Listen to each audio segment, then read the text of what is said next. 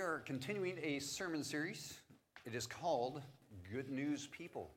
Because as we look at the world around us, there's plenty of bad news. And if we're complaining about how we only hear the bad news, guess who has the good news? It's us. And so if the world's not getting enough good news, then we must not be talking enough. We must not be raising that hallelujah that we just sang about. So what I want to encourage us in is to be people of good news. Here's where we've been, where we're going. Last week we were rejected. It gets better. This week we're going to be in God we trust. But notice that's with a question mark. I actually took out a dollar bill yesterday to make sure that that's still on there. It is. Well, at least the one I had. I may have had that since 1970. No, anyway. So in God we trust. And then you can see the rest of where we're headed throughout the series. But basically the whole point of this is that we're able to share the good news with other people. And there's a good reason for that. So we're going to start today with God we trust question mark. Now, I don't know if anybody else does this, but are you familiar with this idea of the parade of homes? How many people are fans of parade of homes? You go and you look at all these houses and you see everything that you don't have. And my wife majored in interior design. I'm not going to throw you under the bus, it's all good. But she loves to go and look at houses because she can appreciate both the aesthetics and the function. And she'll look at a kitchen and go, oh, that kitchen is not designed for the workflow. And I'm like, can you eat there? That's all I need. That's me. We're opposites attract, right? And she'll look at all these ideas, and then we get all these great ideas for what we want to do at our house someday, you know, the dream retirement home and all that.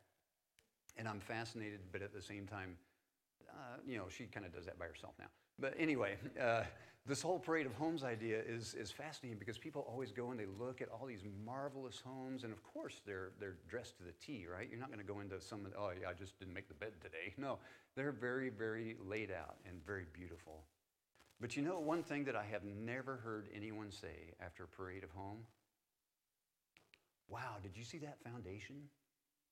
That foundation was so awesome. I mean, did you see the way the concrete was laid? And the way that it had cured up? Now, this is obviously not Texas. We don't put basements in homes in Texas, right?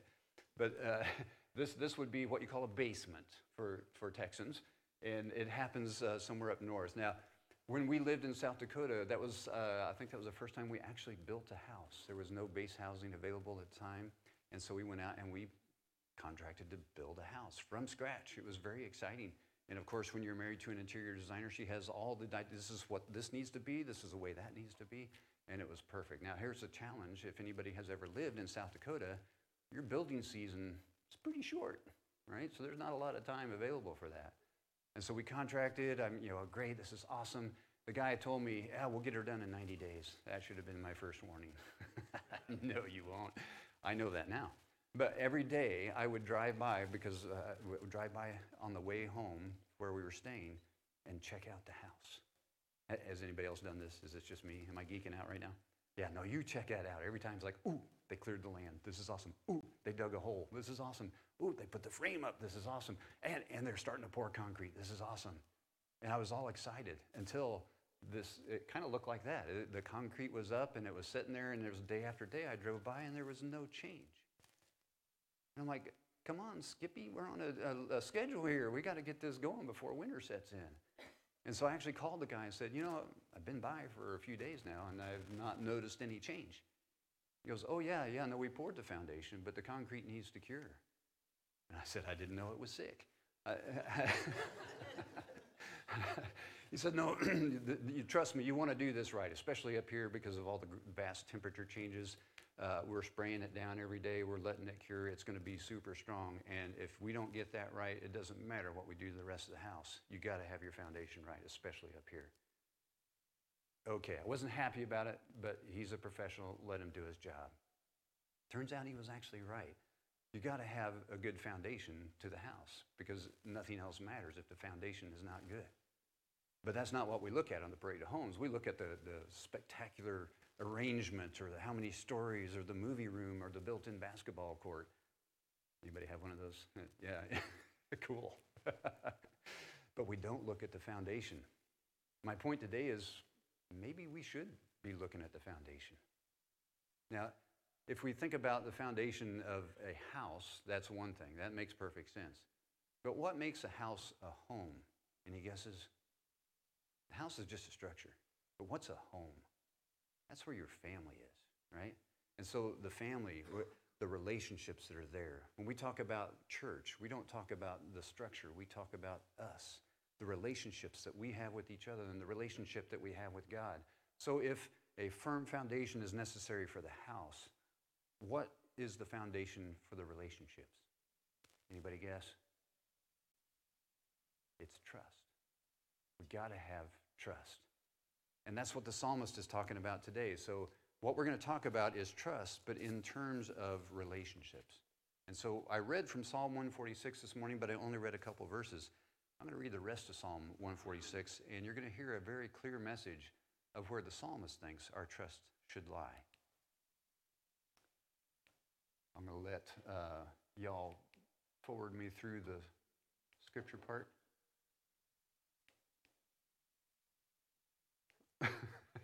I trust that technology will work. I'm often disappointed, aren't you?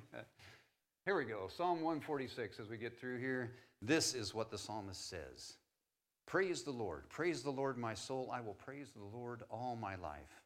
I will sing praise to my God as long as I live. Do not put your trust in princes, in human beings who cannot save. When their spirit departs, they will return to the ground. On that very day, their plans come to nothing. Blessed are those whose help is the God of Jacob, whose hope is in the Lord. He is the maker of heaven and earth, the sea and everything in them. He remains faithful forever. He upholds the cause of the oppressed, gives food to the hungry. That sounds familiar. The Lord sets prisoners free. The Lord gives sight to the blind. The Lord lifts up those who are bowed down and loves the righteous. The Lord watches over the foreigner, sustains the fatherless and the widow. He frustrates the ways of the wicked. The Lord reigns forever. Your God, O Zion, for all generations. Praise the Lord. These are the words of God for the people of God, and for these words we are grateful. Did you catch the idea of who we should trust? I mean, this is one of those texts that you can look at and go, I get it, Bill. Don't trust humans, trust God. Amen. Let's go home and watch the Super Bowl, right? But there's a lot we have to unpack here, because if we fail to absorb this fully, then we will go right back to what we've always done. And we will trust ourselves, and we will trust human institutions. We will forget about God, and then we'll be disappointed again. So what is it that we have to learn today? Well, we need to learn a little bit about trusting God. Now, in God we trust with the question mark tells me that, do we really trust God? I mean, when you talk to people about your faith, well, let me back up. If you talk to people about your faith, do you feel confident in that? Do you feel confident going to someone and saying, hey, I am a follower of Jesus. I want to tell you about what he's done in my life. Now, I hope we have some degree of confidence, but there's always that little tinge, isn't there? A tinge that holds us back. What are they going to think about me? Are they going to think I'm weird? Are they going to think I'm in a cult? Are they going to think that I believe in fairy tales? Are they going to think that I'm intellectually impaired because I just can't understand the grand science of things and I have to make up fairy tales and stories to explain things? Again, anybody else feel this, or is this just me? You know, there's all kinds of reasons that we kind of question if we should trust in God. It's hard to trust in God. It's not easy to trust in God, but it is absolutely essential. And we're going to make a case for why. So let's start here. Here's two key questions I always ask myself when it comes to trusting in God. Now, I'm going to ask the questions, but then we're going to unpack them a little bit too. Here's the first question I asked. Did God ever do something he said he wouldn't do? That's question one. And the second question is much like it in the opposite. Did God ever not do something he said he would do? This is where we get in trouble, because we have our perceptions of what God should be. And in that very perception of what God should be, we just make God more like ourselves than letting him be God. And so when we say, did God ever do something he said he wouldn't do? Well, yeah, if I look at it from my perspective, there's all kinds of expectations I had that he didn't fulfill. And so in my mind, he didn't do what he said he'd do. But you can't go by my mind. What do you go by? This book. Honestly, we've been talking about Bible reading plans since the start of the new year. It's almost like there's a strategy behind all this, right? So as you read through the Bible, go back and ask yourself, as I read Scripture, did God do something he said he would not do? I think you'll find the answer is no. He did everything he said he would. Bill, what about the exile? You know, he took his people and they were overrun by the Assyrians and then the Babylonians and they were taken into exile. Yeah, God said he would do that. Well, how is that possible? How is God loving and why would he do that? Well, because he sent a whole bunch of prophets right before all that. You can read it all right here. That said, look, people, we've lost our way and if we don't turn back, there's going to be consequences. God said that. And then they didn't turn back and then God did that. And there were consequences. But here's the best news of all. God's story is not done there. Because God also has a plan further on down the line that he is going to bring us all back together. God said that. I'm pretty sure God will do that. And later we see Jesus Christ. And even later we're going to see him again. God said that. God will do that. The other one is that did God ever not do something he said he would do? This is where my expectations come in line because, again, I'm often disappointed. I think things should go a certain way, and when they don't, I'm disappointed, just being honest. But that's not what God's plan is. And over time, the ability to look backwards on things, you have a different perspective. I was just talking to somebody yesterday. Was it one of you? We were talking about how the age is the most valuable tool that we have in looking back. It was at the Family Hope Food Fair, I know. My brain was frozen. I don't remember who I talked to. But this was it. It's like, you know, the longer I live and the longer I can look back on things, I can see God's hand. I can see how God moved or nudged or didn't move when it was just the right thing to do. I hope and pray that we can all have that perspective. And it doesn't take age. It takes wisdom. And where does wisdom come from? Not my expectations. Wisdom comes from God. And if we don't have it, the scripture tells us to ask for it. So there's a good prayer request for you. Ask for wisdom from God. Help me see, God, where you're working. Help me see where you're not working and why.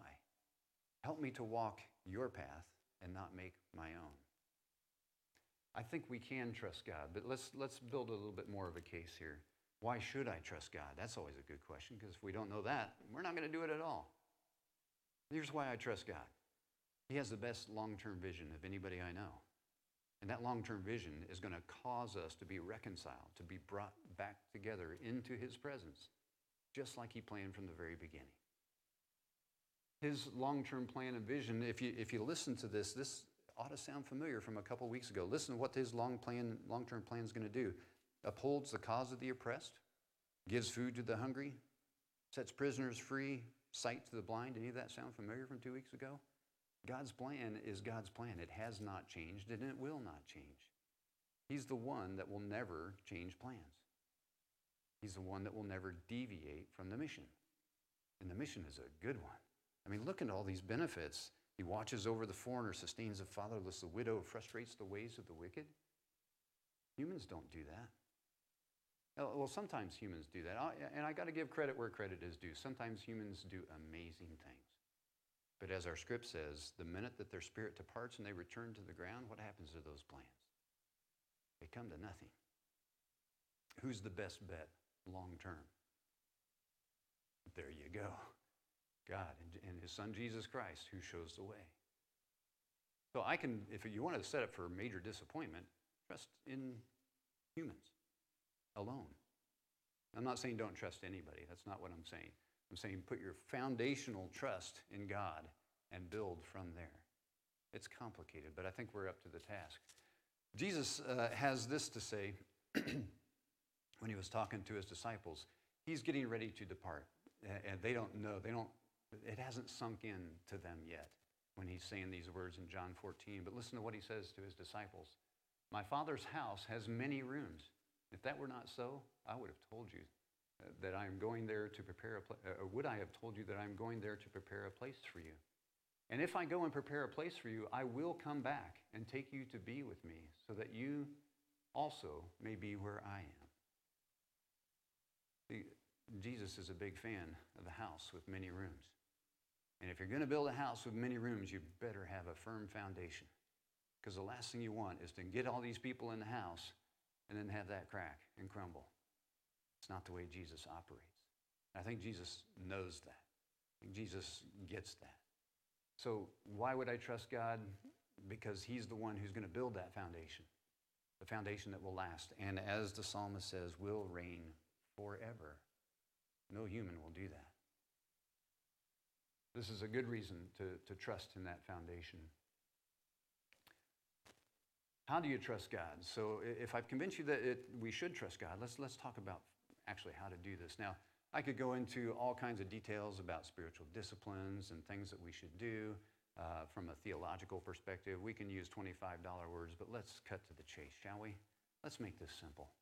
I want everybody in the room right now to think of someone that you trust, that you would literally put your life in their hands. And I'm going to give you a second. I want you to actually think of this person. Who is that person that you trust so much that you would put your life in their hands? Think about that. Get that picture in your head. Now ask yourself, how did I come to trust that person that way? How is it that I trust that person so much? I'll bet it started with some type of relationship where you got to know them. I'll bet it started with something where you talked to them on a regular basis and began to see something in their character that was trustworthy. I'll bet there were experiences with this person that they came through that you found out, yes, I can trust them. And they are there in the good times, in the bad times. They're trustworthy. As you think about that person, think about that same process that you went through and apply it to God. There's something in this character that I recognize that is trustworthy. There's someone that I've talked to, and we call that prayer in Christian terms. There's someone that I want to get to know better, that I spend time with to learn more about. We call that reading Scripture, meditation, contemplation. There's someone that has been there in the tough times and in the good times. He's been there. That's God. And that's a God that we can trust. And that's how we do that. Take that same process that you use for that person you trust and trust the person of God. Ultimately, it comes down to this, and this all sounds wonderful, right? But you're thinking, okay, Bill, I thought that this was about being good news people. What does this have to do with being good news people? I thought good news people would be out there evangelizing, handing out tracts on the street corner, talking up to people, knocking on the window when they pull up to the stoplight and go, hey, do you know where you're going tonight if you die? Anybody? No. Yeah, that's not actually what I'm talking about. That's one form, about this much of what it takes to be good news people. And it's not for everybody, and that's okay. In fact, I would question how effective that approach is. But here's what Jesus says. In my Father's house are many rooms. Here's what Jesus didn't say. I'm going to prepare a house for you. You're going to have your very own house, all by yourself. You can do whatever you want. You can watch the Chiefs and Eagles play the Super Bowl over and over on rerun, especially if the Chiefs win. You could, did that come out? Sorry. I was thinking it, I didn't mean to say it. You can do whatever you want. I'm going to build a house for you. Not what Jesus says. Jesus says, my Father's house has many rooms. And if you're going to have many rooms, you better have that firm foundation that can sustain all those many, many rooms. This is the thing where we become good news people. We recognize that while Jesus is a personal Savior, Jesus isn't building my foundation for my house. Jesus is building a foundation for all the world. And until I own my piece of that building the foundation, there's going to be fewer people who are building on solid ground. If I really believe that following Christ results in a firm foundation upon which I can build, if I really believe that that same firm foundation is going to hold me up, and, by the way, the next generation, and the next generation, my children and my children's children, then I have a responsibility to share that good news. Do I not? Here's the thing, that it makes it interesting, I think, for us in North America. Because in America, we've had a good tradition of Christian heritage. We've had a good wave, a good ride, if you will, of Christian majority. And so I'm not saying that let's take over the world. Not that way. What I'm saying is it's been very easy to be a Christian in North America. My parents and my grandparents, there was no question. You were at church on Sunday and you did all the church things. It was the water that we swam in. But I sense a tide turn. I sense that the wave is decreasing slightly for a variety of reasons. You see it in the polarization of our country. You see it in the deprioritization of our relationship with God. And we're starting to see the effects of that as we relate to one another. In other words, we're no longer building on a solid foundation. The foundation is beginning to crumble. This is my personal belief. Now that sounds like really cheery news, doesn't it? But here's the thing. The foundation doesn't have to continue to crumble. Foundations can be shored up. Cracks in foundations can be repaired. And I know the one who repairs them better than anyone. His name is Jesus Christ. And it starts with that trust that we have in him. So what I would ask us to do is to own the foundation. Now, we're not responsible for saving someone. I want to make that very clear. I don't save anybody. Jesus Christ does that. But if I don't invite them into that relationship, if I don't help them walk through these scriptures and answer those two questions, did God ever do anything he said he wouldn't do or not do something he said he would do, then their foundation is going to be a mix of things of this world, a mix of things of God. And anytime you mix those two together, what happens? Yeah, there's potential for cracks. And here's the irony. You can have a pretty sloppy foundation for a very long time, as long as there's no pressure applied to it. But look at the foundations that you have right now. Let's pick on a couple. Foundation of your marriage. When there's no pressure, easy to build a beautiful marriage. What happens when you have pressure applied to that? If you don't have a good foundation, that relationship can crack. What about parenting? Parenting's the easiest thing ever. Not, right? If you don't have a good foundation in how you're parenting and the purpose for your parenting and a good foundation with your kids, and they know what this whole thing is about, when you train them up in the way they should go when they're old, they will not depart from it, that one, then when you have pressure in that relationship, that can cause fractures. And I'm not saying that you're never going to have an argument. That's just not realistic. Right? But if you have an argument and you have some turmoil, but you have a solid foundation, you're going to be okay. That's the point I'm trying to make. It's all about the foundation. The last point I want to make about this owning of this foundation is that we're all in this together, like it or not. And so if I have this good news, if I know that my trust builds a solid foundation, but I don't share that with anybody else, I'm building what you would call, an island. And it's just me. And that sounds pretty good to some of us, doesn't it? Yeah, if I can just isolate myself from the world and I got my foundation, I'm good. Hey, I'm up, pull up the ladder. But here's the thing. It's never just that. The foundation extends across the world. And while I might have a solid one right here, there's something attached to it that might not be.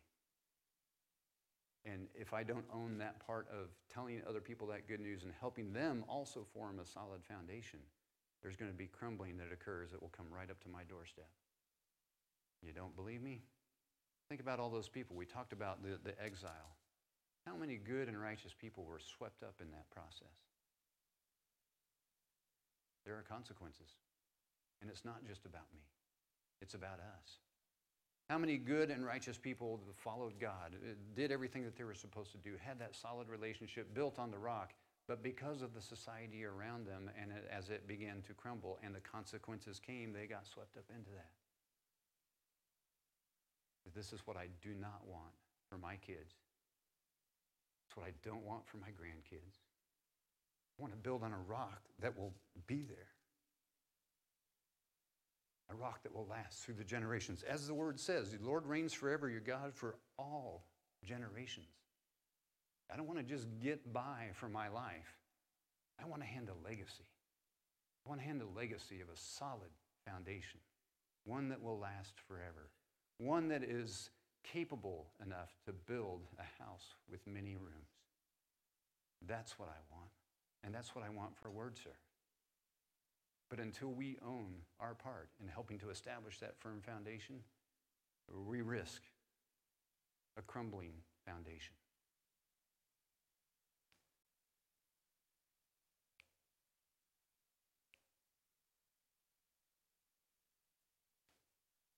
Oops. See, when I pointed it and it worked. So coming back to this idea of the parade of homes, I often wonder, what will people say about WordServe Church 100 years from now when there's a parade of churches? They'll talk about, there was that people called WordServe. Yeah, they said life was different.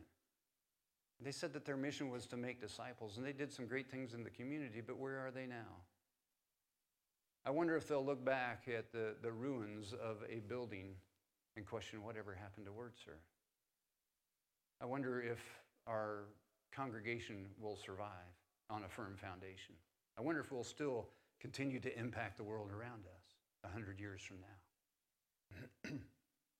Or will they look at this great, magnificent building that we're in and see it torn down or in disrepair? You know what I hope people will say 100 years from now about WordServe? Wow. Look at that foundation. Look at the foundation that WordServe built. Actually, let me make that more correct. Look at that firm foundation that Jesus Christ built through the people called WordServe. It's still intact today. It's still bringing people into that house with many rooms. See, WordServe had it right. They weren't worried about what the show was. They were worried about the foundation. And they put all their time and effort into trusting God, into building a firm foundation, a foundation big enough and solid enough that we could build a house with many rooms, except we're not the ones building it. To the extent that we allow Christ to work through us, to the extent that we allow God to work in our lives and change us and build us on a firm foundation, then we will have a firm foundation, the kind that Jesus can build a house on with many rooms, and all people will be welcome. So it's not about in God we trust, ? It's in God we trust, period. Now, most people, when you say period, then they say another phrase. In God we trust, period. What's the next phrase people say? End of story. But let me tell you, WordServe, it's not the end of the story. In fact, it's just the beginning. And I can't wait to see where God takes us. Will you pray with me, please? God, we thank you that you are a God that we can trust. Forgive us when we don't. Forgive us when we look to other things, including ourselves, our pride, our attitude of pick ourselves up by the bootstraps and just be tough about it. And I recognize that that's a very temporary solution, one that will disappoint generations to come. God, I also know that that's not your plan, because your son Jesus Christ tells us about the house that he is going to prepare. The same house that has many rooms, many more than we could occupy, and that's the point. It's not just about us. It's about all those people you call us to share this good news with. So God, equip us, first by helping us to trust you. Help us in our unbelief. Help us in our distrust to form that firm foundation first. God, as we experience